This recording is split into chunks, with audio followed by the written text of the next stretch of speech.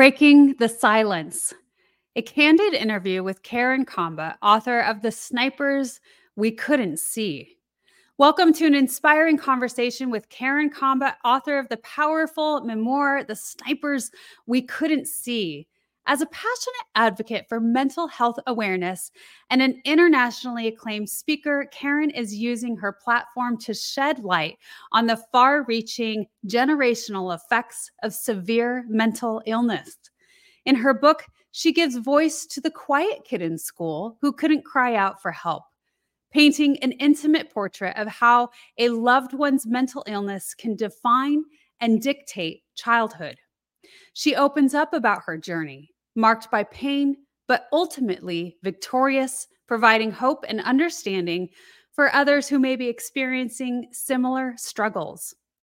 Join us as we delve into this poignant narrative, explore Karen's inspirations, and discuss her mission to bring mental health issues to the forefront of societal discourse.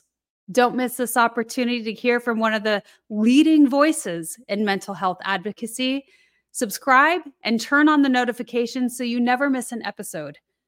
Welcome to the Wellness Driven Life Show, where you're about to go on a wellness-driven ride.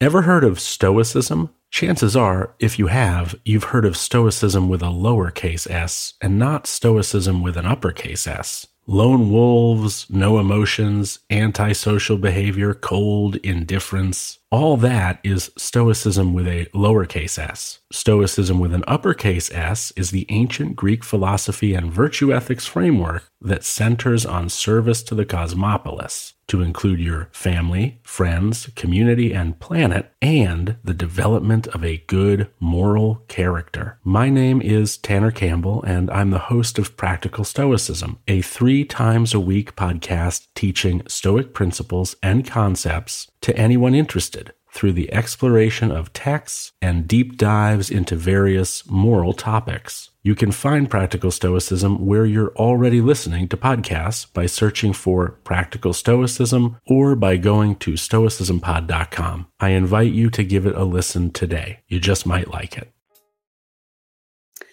Let me share a little bit with you today about our incredible guest. Karen Comba has dedicated her life to mental health advocacy. She has managed nursing homes and medical offices and has worked directly with those affected with mental illness for years. She was born in rural Nebraska and now lives in Castle Rock, Colorado with her husband, Kurt. She believes in staying in your happy pond and shows up every day to do just that. Please help me welcome Karen. Oh, thank you. Thank you. Thank you, April. And I'm so honored to be on the Wellness Driven Life Show. It's just an incredible honor that you're having me as a guest, and I can share some knowledge and maybe some information with your audience. Thank you again, April. Well, it's definitely our pleasure to have you on the Wellness Driven Life Show, Karen. You have a very incredible story that you've written into word, and you're spreading the news to many, many people across the world. And it is definitely making some impact. So very excited to have you share that with us today. Let's start by sharing with the audience a little bit more about you. Oh, well, let's just get this out there. Grandma's 65 years old, and I love it. And I'm getting my second wind. I live in Castle Rock, and we have grandchildren, and our children are in Nebraska and in Colorado. And I just knew, April, that I had to do something. I grew up, I'm fortunate to be here. I'm very, very fortunate to be here because I know a lot of children that grew up like myself did not make it. They went into addiction and foster homes and homeless and probably had a lot of different things happen to them. So I felt like I was chosen. And my life was, I just thought after my mother left us when I was 29 of suicide, I thought, this is it. We can't be the only family out there. And then being the child growing up with it and not having anybody talk to me about it or say anything or explain to me what was going on with our mother, things happened to me. My self-esteem went away. And unfortunately, I was the victim of my mother's wrath of her illness. And so I became a very silent child, a scared child, didn't feel loved. So in turn, the child doesn't thrive. And the reason I've started this journey, April, and again, thank you for having me, is if the children don't get help, they'll go their whole life as I did. I struggled my whole life, and it's in my story that it never went away. My pain, my self-esteem, my struggling through life and always not feeling like I was good enough followed me all the way till now. And that's why I decided, my gosh, there's a solution. And everything there is in life, there's solutions. And that's what I'm bringing to the world right now. So, Karen, I would love to know, what are some of the solutions that you've been creating? You know, you talk about really being able to reach the children who are experiencing this, getting to them before they have reached their teens or their adulthood, where it's much more challenging. As we know, it's much more challenging to navigate and take hold of the experiences we had in childhood and to be able to manage that effectively to become effective adults. Right. I'm still working on it. It's a continuous thing, right? Right. But when we talk about reaching the children first, how are you doing that? Especially, if they're in the situation, they're with their parents that, have the mental illness. How do you reach them? Well, this is new, so it's very good that we're talking about it. I formed a group now where it has doctors and professors, and actually president of NAMI, which stands for the National Alliance of Mental Illness. Every state has a NAMI, so you need to Google that if you need any help with mental illness, or it's in your home, or you need any help, you go ahead and Google that, and there's a lot of information there to help. What we're doing. Tell me again, Karen. I'll write it in the description. Yes, it's NAMI. It's NAMI, and it's national, and it's in every state, and every state has a NAMI, program. And there's numbers and there's information, and everybody can go there for help. What I've started, it's going to take a little bit, April, if you will. We're putting together a program for children, for the youth, and for the parents and the educators, because you can't help, the child has to go through someone to get that help. So it's a bit of a journey, but if people keep following me, we're in the middle of it right now, and we're trying to develop programs now for the children and the parents, because Karen's parents go, what if my child has it? So this is kind of touching on everything. It's the social media, it's the bullying, it's the vaping, it's if I have mental illness at home, if I have it, or if I'm feeling something, and if I know someone, if I have a friend. So we're going to touch base on every, if we can help these children. What's new now that I'm 65, I tell everybody, if I would have been 11 and 12 and someone reached me, the difference is we didn't have social media then. Now we have social media. That is really a huge part of our children's lives. And so we can go through that social media because every child has a phone. Yeah. And that's as far as I can go with it, because we're in development process right now. But what I do is I go speak to high schools, and I spoke to 10,000 children in Africa in 10 days, but colleges and high school and grade schools. I have to be very careful when it's grade school, take very good care of them that way. But I bring up mental health, and I explain what it is. And you cannot believe the hundreds of emails I get thanking me, because they just want someone to explain to them what's going on with their friend, their parent, their guardian, Yeah. They start reaching out. They're reaching out about social media. We have to address everything, and including if we can reach them children early, I can't imagine how many school shootings maybe possibly we'll be able to stop. I love that. Karen, you are definitely a part of this. I would say it's a large movement. I talk to a lot of people about how mental health is really coming to the forefront more and more and more. And that's a great thing. People are talking more about their feelings. This is what I'm feeling, and not being afraid to, because we're all on this human journey, and we all experience feelings indefinitely. So I appreciate the efforts. You're just a part of that big wave that is starting to happen. Yes. And, the big thing, April, is, if you will, the situation, it's just, people bring it up and they talk about it, but they're not giving anybody solutions. And I really do believe, if you really look at our high schools and our children, there's a lot of pain there yet. They're struggling. There's so many suicides nobody's talking about. It's getting to the point now where the high schools it's not even making the news anymore. And the children are, that they're not testing out good, and they're just not. I just really, you can tell I get on that bench, and I know that I can't do it alone. That's why I'm creating a village, and it is a village, and I'm just one of millions that are stepping up to the plate. But we did know, when we do talk about it, teachers are leaving the teaching field because they don't feel like they can teach and be open about teaching to these children, because they're scared they're going to get, they're going to say the wrong thing, or they're going to do the wrong thing. And we're going to try to take that owie away and simplify it, and get back to the simple gut way of making your life better, so that you understand, and let the children know they're not alone, and the parents aren't alone, and the teachers aren't alone. Nobody's alone in this world.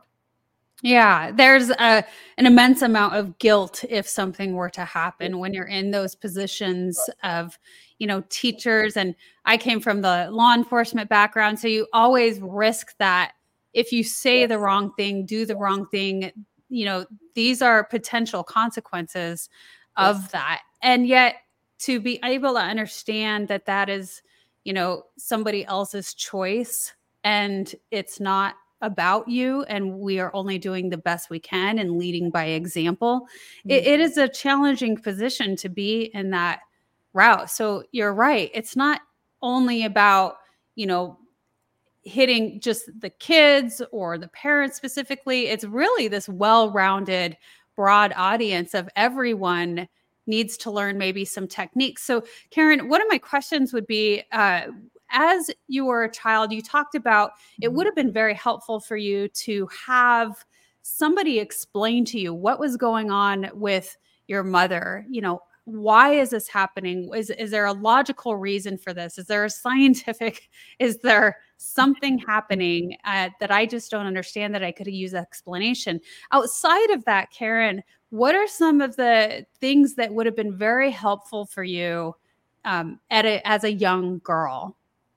Well, it's very painful for probably a lot of people listening that were in a family such as mine, before me, after me, and will come after me if we don't do anything. Being beat at home. I watched my mother change in front of me at the age of 4. No more love there, and no more hugs, and then you're ridiculed every day. So you have to realize this child's going home when the reason I suffered in school. These are signs you can look for a child. My gosh, if they're C and D students, you might want to take a good look at them. If they're D and F students, you need to take a look at that. Yeah. Because the reason I struggled in school was because there was no homework at home. When I watched, I couldn't hear what the teacher was saying. I was engulfed in my own mind, watching the clock, because I knew when that when that bell rang, that was 1 minute closer that I had before I had to go home. And I was fearful at home, and I never knew what mood my mother was going to be in, and I never knew what the door was going to open for me. So my whole life, every day as a child, can you imagine 365 days a year, all through your life, you're just staying outside, and you're so scared because you don't understand what's going on. So you don't say anything to anybody. And that's why I talk about the quiet child. They're the child sitting in that classroom doing nothing. They're not sick, but they're quiet. Yeah. And there's telltale signs. Yes, there's very signs. They're very quiet. They're not socializing. If they are socializing, they might even be the class clown. They might be the D and F student.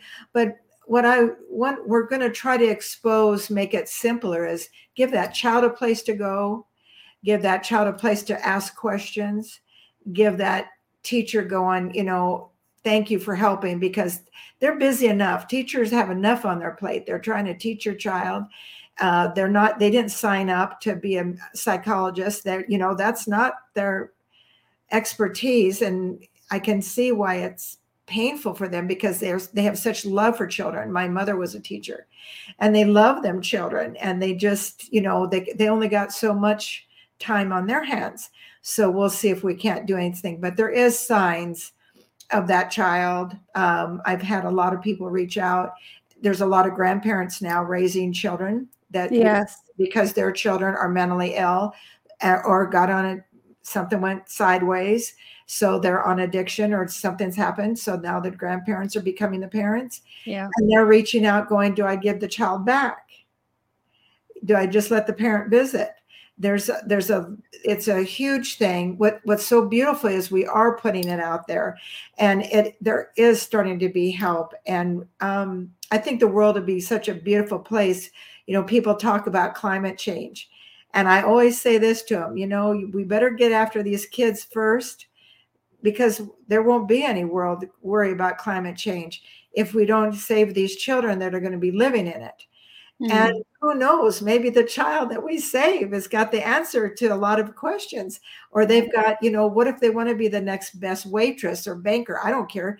I never say president of the United States, because I think that's lame. Who can all want to be the president? They don't all want to be president of the United States. So I always say, what if they just want to be the best plumber? But because they're not getting any help, April, they're not thriving. I did not thrive when I got out of school. I didn't even know who I was. So you don't even know who to become. Well, Karen, it sounds to me like at age 4, that's the time period that you realize something's not right here. Yes. You said your mother switched. Now, when was the time when you started realizing that you could start taking back control, and there was things that you could do to apply to really start becoming you? Well, unfortunately, I went through high school and everything. I just basically was a survivor, April. So nobody talked about it. So you just turn to sex and alcohol and things like that, because you want and love so much that you'll almost do anything to get that hug. Yeah. That's another thing that has to be aware. When did I become, I think when my mother left us, unfortunately, and I was 29, I think at that time when I was just starting to accept her, and I was starting to let her talk. They don't talk normal all the time. She was in and out of institutions. Every schizophrenia and mental illness is different. I do have to say this, every brain is different. So and every level of schizophrenia is different. So as she was aging, things were changing. She wasn't staying the same, if you will, the same level of it. And then I was turning into adults. And I was having children. So then just when we were starting to make peace with each other, and I realized that she was never going to be totally well, she left.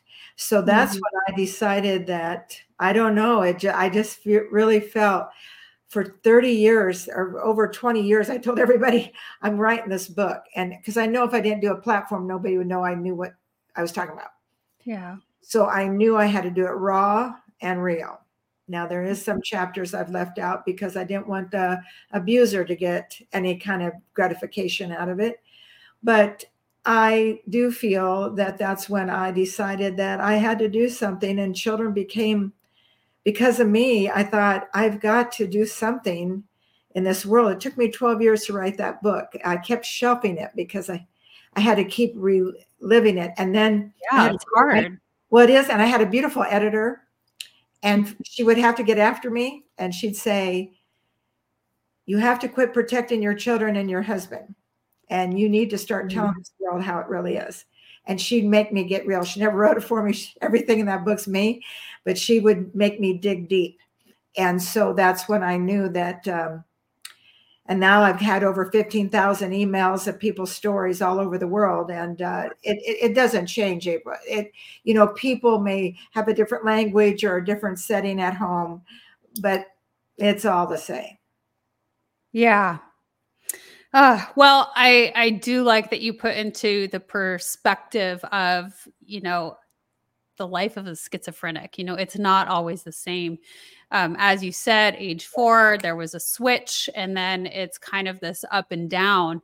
And, I can only imagine, Karen, what you went through as a mother when you became a mother yourself, wanting to maybe protect your children, not have so much involvement. I mean, that would be huge. And then maybe even the fear of, are my children is this going to carry on through the generations? Or even the fear of yourself, am I going to develop this? And, we come into that, but I think that as long as that we know that there are things that we can do to do within ourselves and to take care of ourselves to the best that we can and continue to learn in that and grow in that, things will be okay, and they will be what they will be. So I want to go into our first commercial, and when we get back, let's continue this conversation. Absolutely. Stay tuned. Are you a practitioner or a coach listening to this? If so, I would love to ask you, do you use hypnotherapy in your practice working with clients? And if not, would you like to? The power of hypnotherapy is limitless. And so often we experience our clients struggling to reach their goals. It's because they're coming up against their own brick walls and getting stuck. But you can help them through the power of hypnosis break through all of that, working with their unconscious mind to put the suggestions in, to have them taking the action to achieve the results that they want. They are thrilled with your coaching techniques. They're getting the results they want. You feel amazing because you are helping your client get the results they want. It's a win-win. And another win is that it's an added revenue stream for you in your business. So if you like the feel of helping your clients get the results they want, if you like the sound of that, then definitely reach out, Melissa at yourguidedhealthjourney.com, or click the Linktree link below for my Unlimited Power of Hypnosis class to learn more.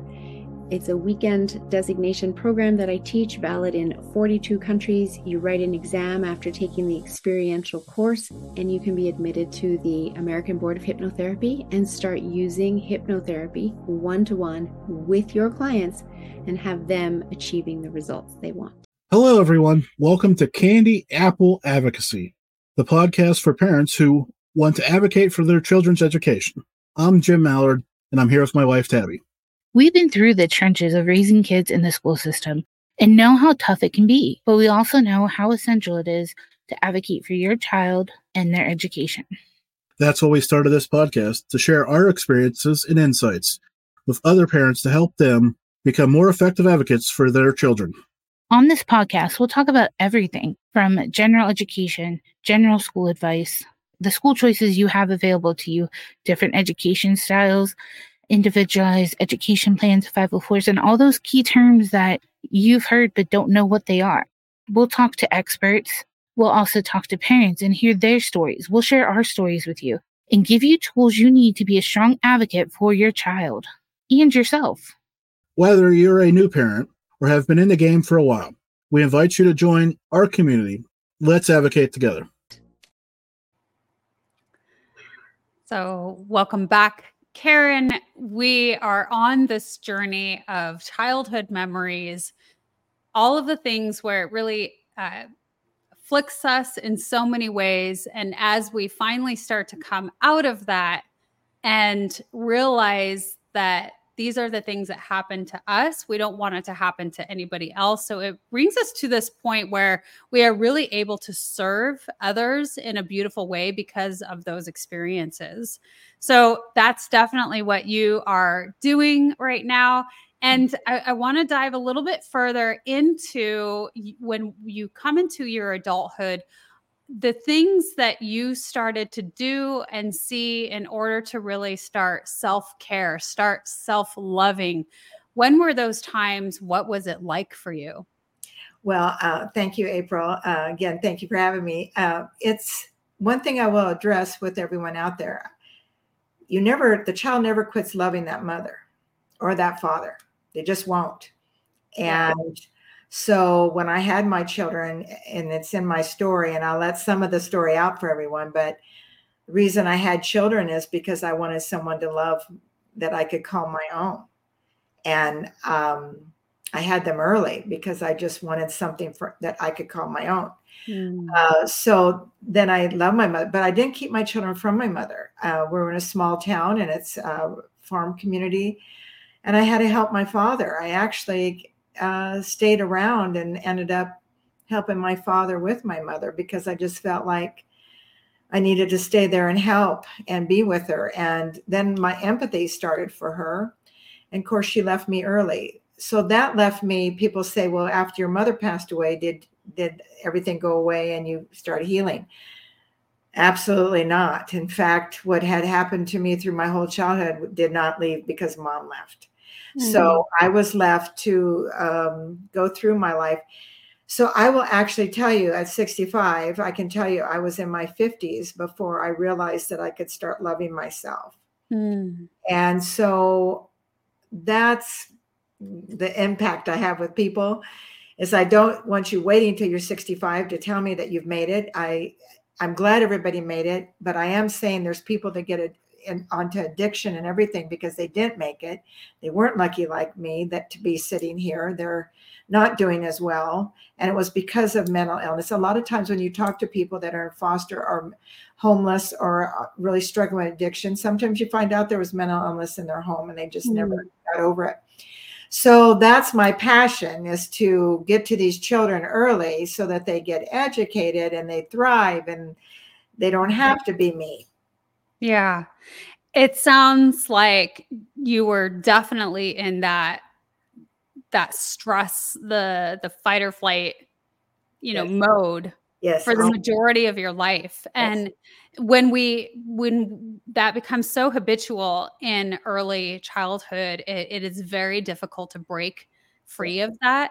And so I definitely understand the passion to wanting to put a halt in that as much as possible with people who are going through that experience at younger ages. And it also sounds to me like maybe you utilized your children as a form of survival too, a coping mechanism, rather than turn to drugs or a more challenging life. I think that sometimes we can utilize our children as such a blessing because of that. It gives us something else to concentrate on other than the internal chaos that we're experiencing.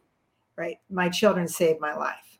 They absolutely saved my life. And my husband of today, my dear Kurt, but my children saved my life. What they kept me doing was every time I fell down into another abuse of whatever kind, I would fight back. And everybody goes, you must have had that genetic inside of you.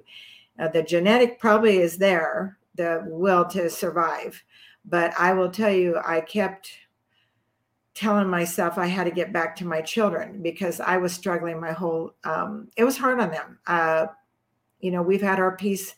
I love them very dearly. They're grown adults now, but they had to watch. And a lot of times it was very painful. So you have gone into some more of like a public figure. Yes. And so how has that journey been for you? Can you explain a little bit about What made you go into that realm? I know that even public speaking is one of the most difficult, challenging, fearful things that human beings can experience. And so, coming from the background that you come from, how did you fall into that? Well, I think it was a blessing that I didn't study it. I think I would have scared myself to death because I would have done it. But I did the book, and then all of a sudden I had the gracious, beautiful opportunity of Wally Lamb endorsing it right away, the famous Wally Lamb. And then I had incredible publicists grab a hold of me, and then my agent, David Fagan, and he's just, between him and people getting to know me that way, and then all of a sudden the topic, and they go, would you consider helping? And then I just said, well, this is my mission. So what do you need? Well, can you come to Africa and help us do the keynote tour and talk to children and do your thing on mental health and mental awareness? And I said, sure. So that's where I got my feet wet at. I went to Africa, and they were so receptive. And then when you find out that they're suffering just like everybody else, because 1 out of every 6 families has mental illness of some kind in their home. And when you do that and you put the numbers to it in the world, then you know how much work you do. Then I came back and they found out I had done that. So there's a foundation called CAYS, CAYS, headed up by Stedman Graham. And they were having a big function in San Diego. And they said, you want to come speak to 4 high schools in the classrooms with the children? And so I went, and then it kind of took off more. And basically I get in the classroom when they do want me to speak in the classrooms or with children.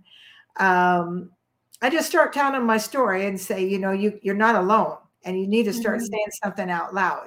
And then usually what was very nice there with the case is the teacher was in the room, and she's hearing the conversations of her students, and she's hearing what they're saying.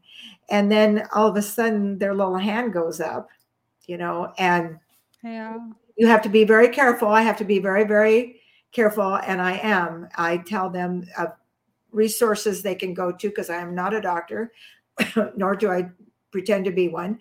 I tell them I'm one of them. And I said, now this is who you need to talk to. So I basically, when I talk to children, it's getting them the help and giving them little numbers and people they can reach. That's very impactful. And what a blessing to be able to work side by side with Stedman Graham too. I have been fortunate enough to see him speak, and he's one of the most profound speakers I have seen. I really appreciate his work and his messages. Yes. And so when we talk about the children, and when you see that there is a change, that there has been an impact, what is that like for you? Or better yet, what is one of the most biggest impact stories that you have from now, the point where you have started this journey of building the awareness? Well, there's been a lot, and I won't do names or anything or let you know where they're at naturally to protect them. But one of the biggest ones was, I'll give a light one, where grandparents the mother wanted the child back, and she had a form of schizophrenia. And they said, I'm going to read your book, and can I talk to you? After they read the story, they said, well, I think we'll keep the child, and then kind of help the mother. We need to help her get on her feet and get going a little bit better. Then people found out the levels of schizophrenia. I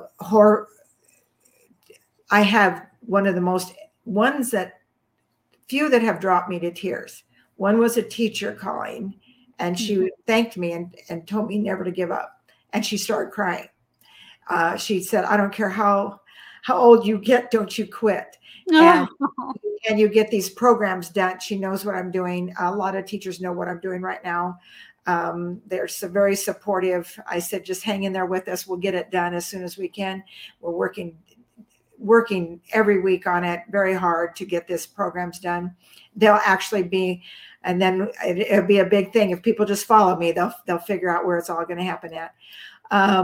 But that was the one that dropped me for the teachers. The other one that dropped me was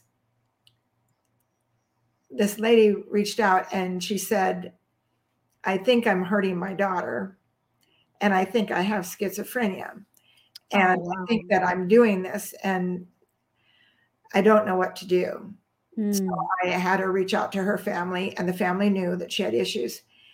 And long story around, after 30 messages and countless texts, thanking me for being there for her, and she made the family read the book because she told them she had that. Wow. And so in the long story, the child's thriving because now grandpa and grandma are involved. The relatives are involved. They're respecting the mother because she said, I know that, because they come in and out of schizophrenia, some levels of it. They don't just stay. I can joke about it because it was my mother. Some people say you can't use the word crazy. Yes, I can, because my mother was. And that's how a child looks at it. A child will say, my parents crazy. They're just because they don't make no sense to them. Yeah. And so they don't stay there though. They come back to you. And so when she was come back, she would reach out to me. There's horrifying stories where a child reached out. She wanted my help because she said that her mother didn't believe in feminine products. And so when she would have her cycle, she'd be walking to school and she would just grab weeds or anything she could to put in there to absorb it. And then when she got to school, to get to tissues and stuff there at school. So there's a lot of things going on out there. And if people think that it's getting better, they better join with the programs that are doing and just talking about it out loud. The one thing I will tell you, April, somebody says, what can you do to help? What can I do while I wait for you to get why everybody's working on this? What can we do now? Yeah. If you're a relative, that's going on. The best thing that happened to me is when my aunt and uncle would come get me once in a while and just take me for ice cream or a hamburger and French fries.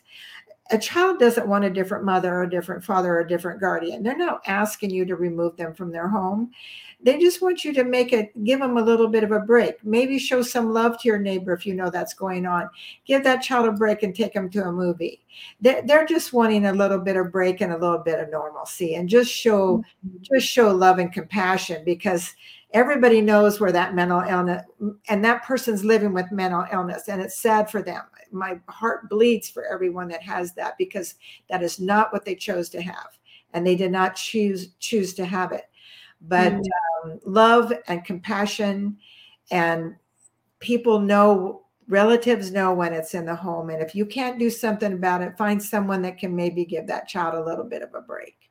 That's a very powerful statement, recommendation to just give the child a break, because sometimes it's not always the best to just completely remove or what have you.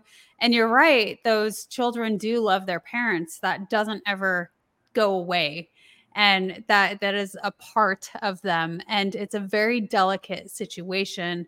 And so that's very, very impressive. I love that you offer that piece of advice to just give them a little piece of normalcy, on top of, as we continue to go through and make the changes and the awareness, with the societal standards and how we navigate this evolvement as a species. These are the things that can help. So that being said, also, Karen, how do you feel? Because to me, your story is what has truly made the biggest impact. What would you say to those, about sharing their stories? Is that something that you advocate for? I do. And believe it or not, I have the Karen Comba haters out there. You shouldn't have done that. Sure. They need to get their mind bigger and opened up. And that's not against them. Everyone has a right to believe however they believe. And I'm totally into that. And my integrity and my trust and I'm good with myself and I'm good with others, but they need to really realize what we're trying to do here. I had to expose my life to the point I didn't really want the world to know about everything, but I know if I didn't do it, nobody would listen. And I want everybody with stories out there, you just come forward with them and don't be afraid, because people are good, April. People are so good out there. Yeah. Nobody, everybody says, oh, the world's in a terrible place and everything's so sad, and everybody, no, it's not. There's beauty. That people are good. I know that it seems that way some days, but really take a look at everything.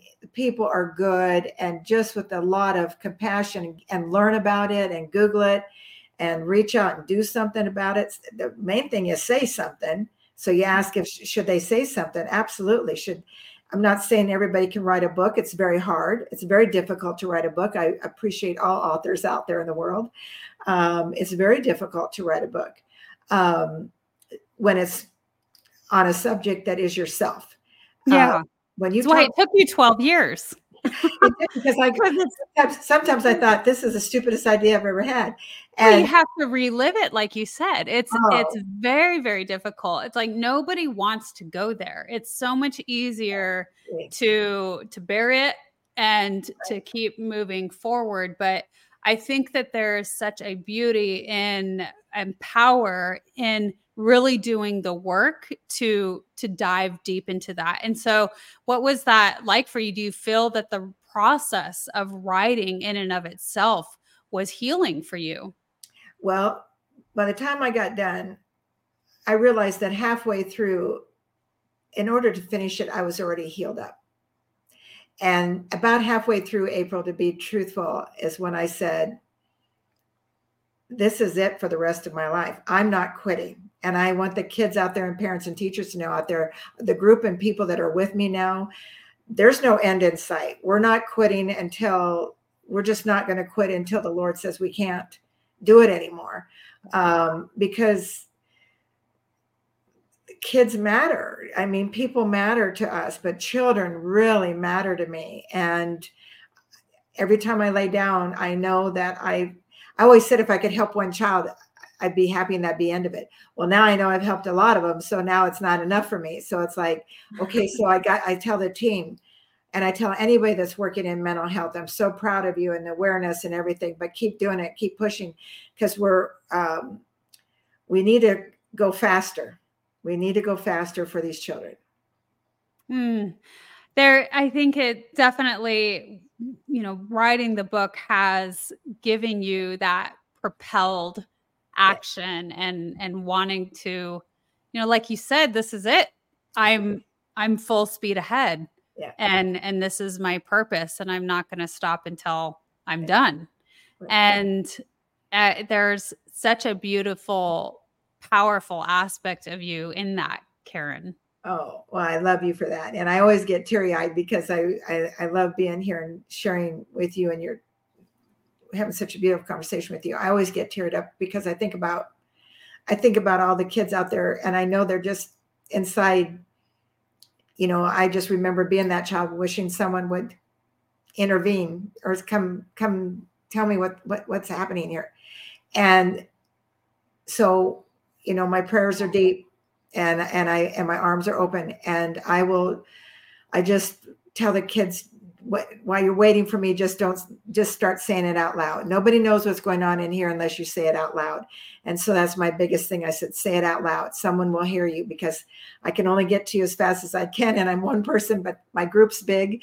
And, but if the child says it out loud to you, I always tell everybody, listen, because they're holding in a lot. Yeah. Yeah. Well, we'll go into another commercial. And when we get back, Karen, I would love to know a little bit more about what are the connections that you're making? What are some of the things that you're seeing that really gives you this bright hope for the future that is really going to impact more lives? Stay tuned. KimJacobsConsulting.com. People say opportunity knocks on every door. Right. No. Opportunity stands by silently waiting for you to recognize it.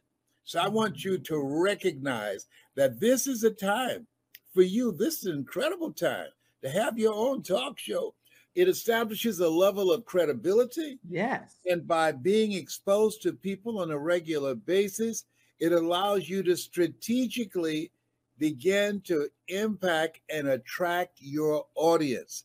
She can take you in a place in yourself that you can't go by yourself. So go to KimJacobsConsulting.com. That's KimJacobsConsulting.com. Did I say KimJacobsConsulting.com? Yes, you did. Very good. Make sure you go there and sign up for the coaching, and we're looking forward to working with you. You have something special. You have greatness within you. I love that. Les Brown, you have greatness within you. Yes. Don't forget that. And so, Karen, when I picture people who are really wanting to make big movements, right? They have this idea, they have a passion, a drive within them, and they want to make a big impact. Now, so much of it, the beginnings of that is, okay, well, how, who, what, when. So what are some of the connections that you have been making where you start to see what other people are doing out there? What are some of the things that are already happening? And what are some of the things that you project in the future? Well, thank you, April. The biggest thing is Jason Hopkins. He's the president of NAMI for Arapahoe County here in state of Colorado. I'm so honored to call him my friend. Watching and listening to Jason of everything the National Alliance for Mental Illness is doing out there, and the connections when you Google that and you see everything they're doing, and for the children, for the adults, for anyone that is struggling, and it's just in the programs that they're starting to develop is incredible. When I was in San Diego, I was fortunate to meet a professor of a college. She teaches teachers, and so she's part of the team now. So Susan and I connected. It was because I said it out loud. And then all of a sudden, a doctor reached out to me because I said it out loud. I do belong to Top Talent Agency with David Fagan, but he offers this incredible 3-day event free all the time. And so I was always on there, and now I'm a judge, and now I'm getting ready to start my own TV show, live the Karen Comba show. We'll be starting that soon. Through everybody I meet, I found I believe nothing's by accident. And when I started saying this out loud, like I've listened to Les Brown, and I've listened to everyone keeps spreading my name, and then I find they'll call me up and go, "Can you be on this? Can you do?" I just keep meeting these people that are making changes. What they're doing is they're talking like you, wellness driven. The show I was on yesterday, we're talking about fitness and health for women over 40. Well, what tied into that, you can't be wellness if you don't have your mind right. Yeah. If someone's not good in the mind, they need help. I mean, everything, your body and everything functions with your brain. And everybody's brain is different. So it's led me to doctors. It led me to, I didn't just start this. I've been studying this for 20 some years, talking to psychologists along the way. My mother was put in institutions back then when it was the thing to do. She'd be there 6 or 9 months. So I visit regional centers. Now they don't keep people, if they get admitted, they can check themselves out the next day. So I visited with a lot of homeless people. I think that's been my best. That has been, I will say, my motivation has been the children. I went to a Starbucks where I knew I'll keep the Starbucks where it's at so the kids can see. There's a Starbucks here in the state of Colorado where all the high school kids go to get coffee or go for their break. I went there and visited with kids, and they didn't know what I did, and they didn't know what I was trying to do. And I said, "What would you want in school? What can we do, or what can we have around you?" Well, we all want mental health. We need mental health. We're asking for it. They're resilient, and they're asking for it. That was my big motivation. When I went and visited with homeless people, it hurt me that a lot of them came from a home like myself, and they never did thrive. So The connections are long. Your show, I would have someone have to reach out to me and say, what is your connections? I have so many beautiful connections in this world now with doctors and psychiatrists and NAMI. I am a member of that. And I do believe that you can go on there, you can offer your help. If you just don't want to get into, you can Google, you can YouTube, like Wellness Driven Life Show. You can go on to YouTube and Facebook, go for wellness, fitness, mental health groups. And all you do is say it out loud, and there you have it. There's just more and more people, I do believe in my heart, saying we've got to fix this. We can fix this. It's not, we won't be able to solve the schizophrenia illness. That's not curable yet, but they are making ways but we can help the children around him and the parents around him. And just think of my poor father. I mean, he had to work because mental health wasn't covered by insurance. So he became a workaholic, and he was our rock, but he had to work all the time because he had to pay the bills that are extremely high. Yeah. Yeah. I mean, it's very interesting, the effect that it has with so many people around. You know, it's easy to become the workaholic for a number of different reasons. To pay the bills, that's a form of escape. Yes. Many people go into that route where they just work because it is that form of escape.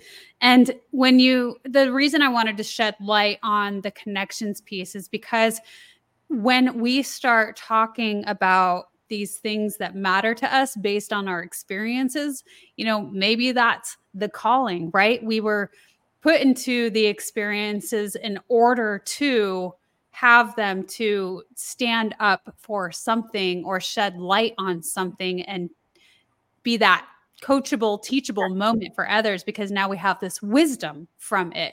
And when we do that, it's just amazing. And it sounds to me like this has definitely happened for you, but there's these synchronicities that start to come about, and the opening of possibilities, the opening of doorways that start to form.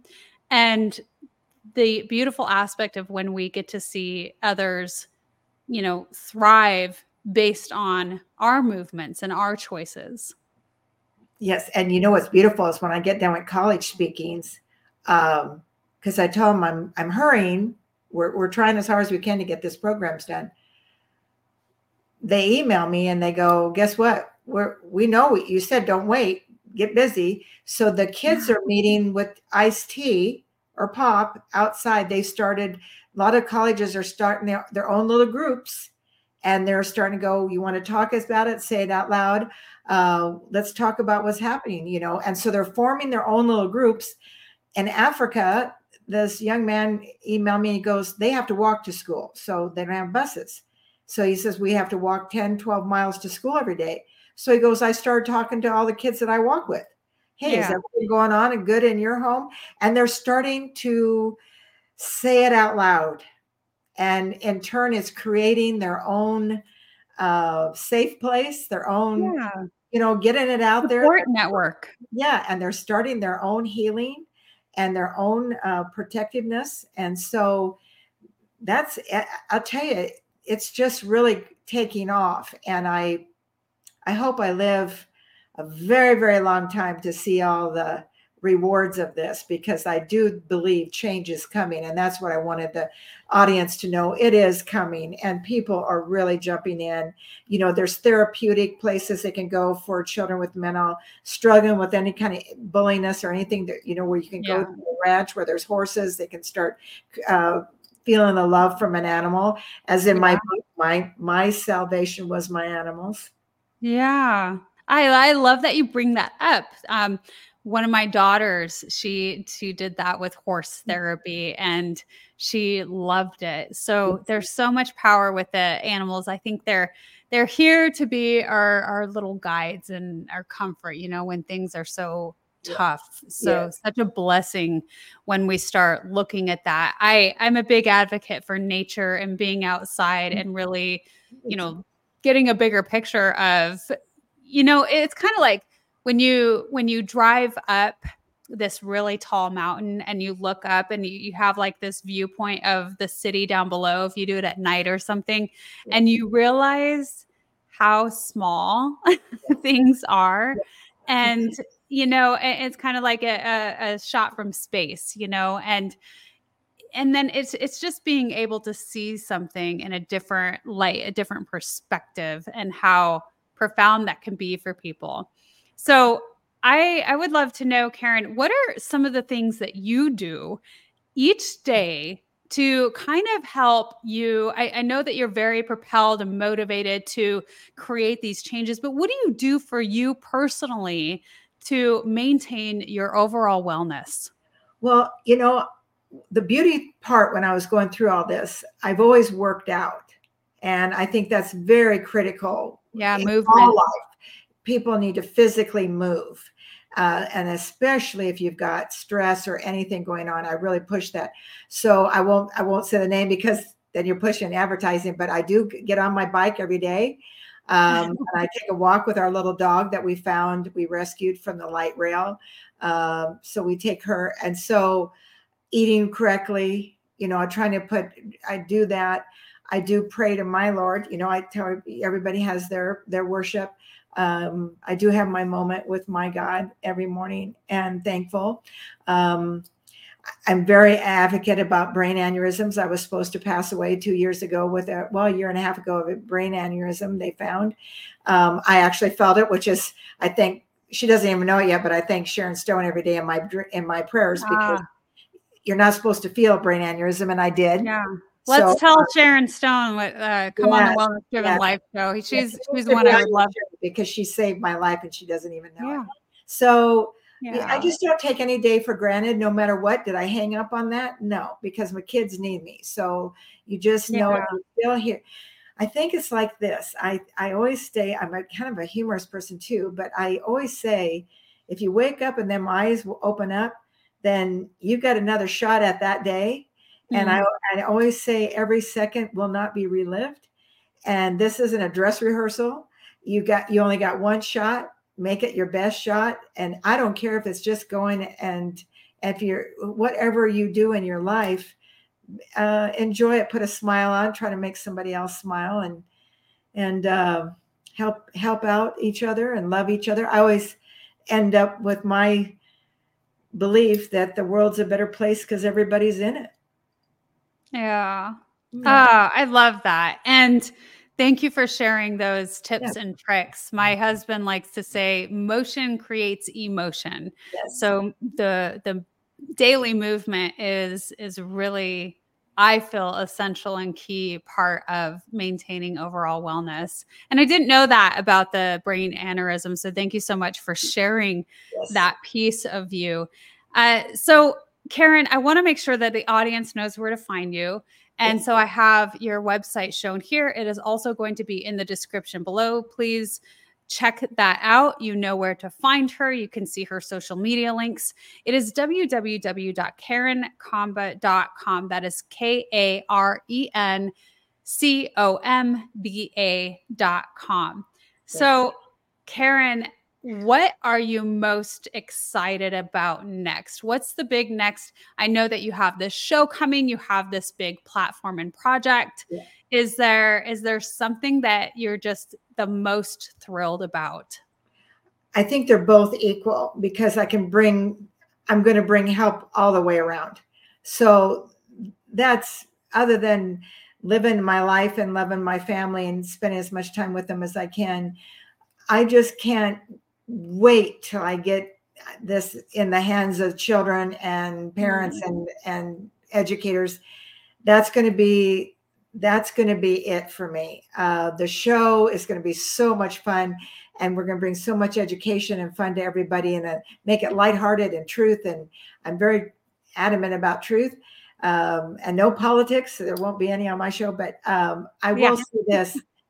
If we can master these programs like we're working on, that's the reason I know I'm still here. Yeah. Oh, that is exciting. Yeah. So that's the best. Your show, that's coming. How do you envision that? So you just touched a little bit on it, but are you going to be interviewing people, and what types of things do you really want to provide to your audience? Well, getting to know more people that, you don't, just because you didn't end up on the New York Times bestseller list as an author doesn't mean you don't have the best book.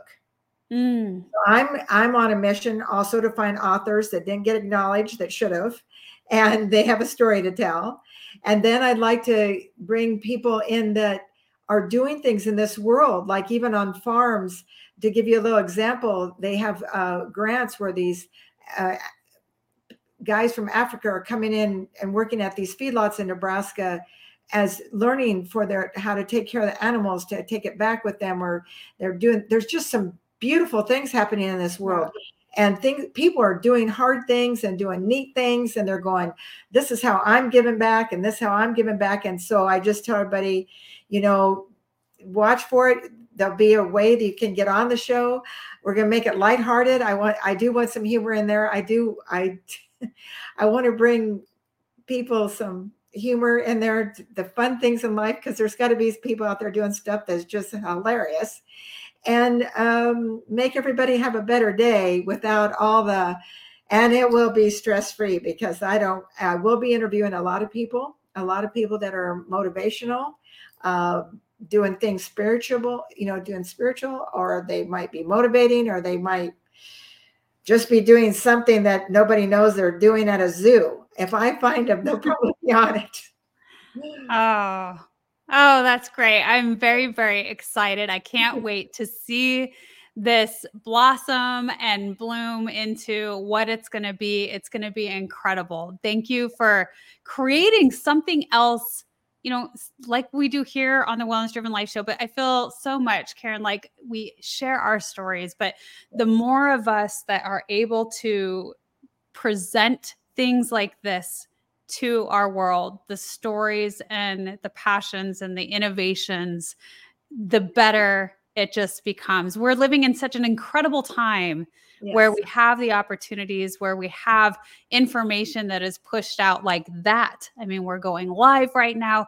It's just an incredible time period, and we can just have such an expansive reach for supporting one another. Yes. So, Karen, I want to ask you, is there anything else that you want to share today on the Wellness Driven Life Show? Well, like you'll come to know me now. I want to thank you, April. What an incredible woman you are, and what an incredible show you have, the Wellness Driven Life Show. To have me on it has just been a complete honor. And now I can honestly say I have a new friend, and I want to stay in touch with you. And I hope someday you're on my show. And if not, stay in touch with me, and I'll stay in touch with you. I just love meeting incredible women like yourself, and it's just a complete honor. So this is applause to you. Oh, thank you. You were making me blush before the show started, Karen. So you just have so many wonderful things to say, and you are a beautiful light in this world. Thank you so much for being brave enough to show up and to be that. So thank you again for being on the Wellness Driven Life Show. And again, I want to let the audience know you can find Karen's information in the description below. So thank you so much for tuning in. Goodbye for now, and until next time.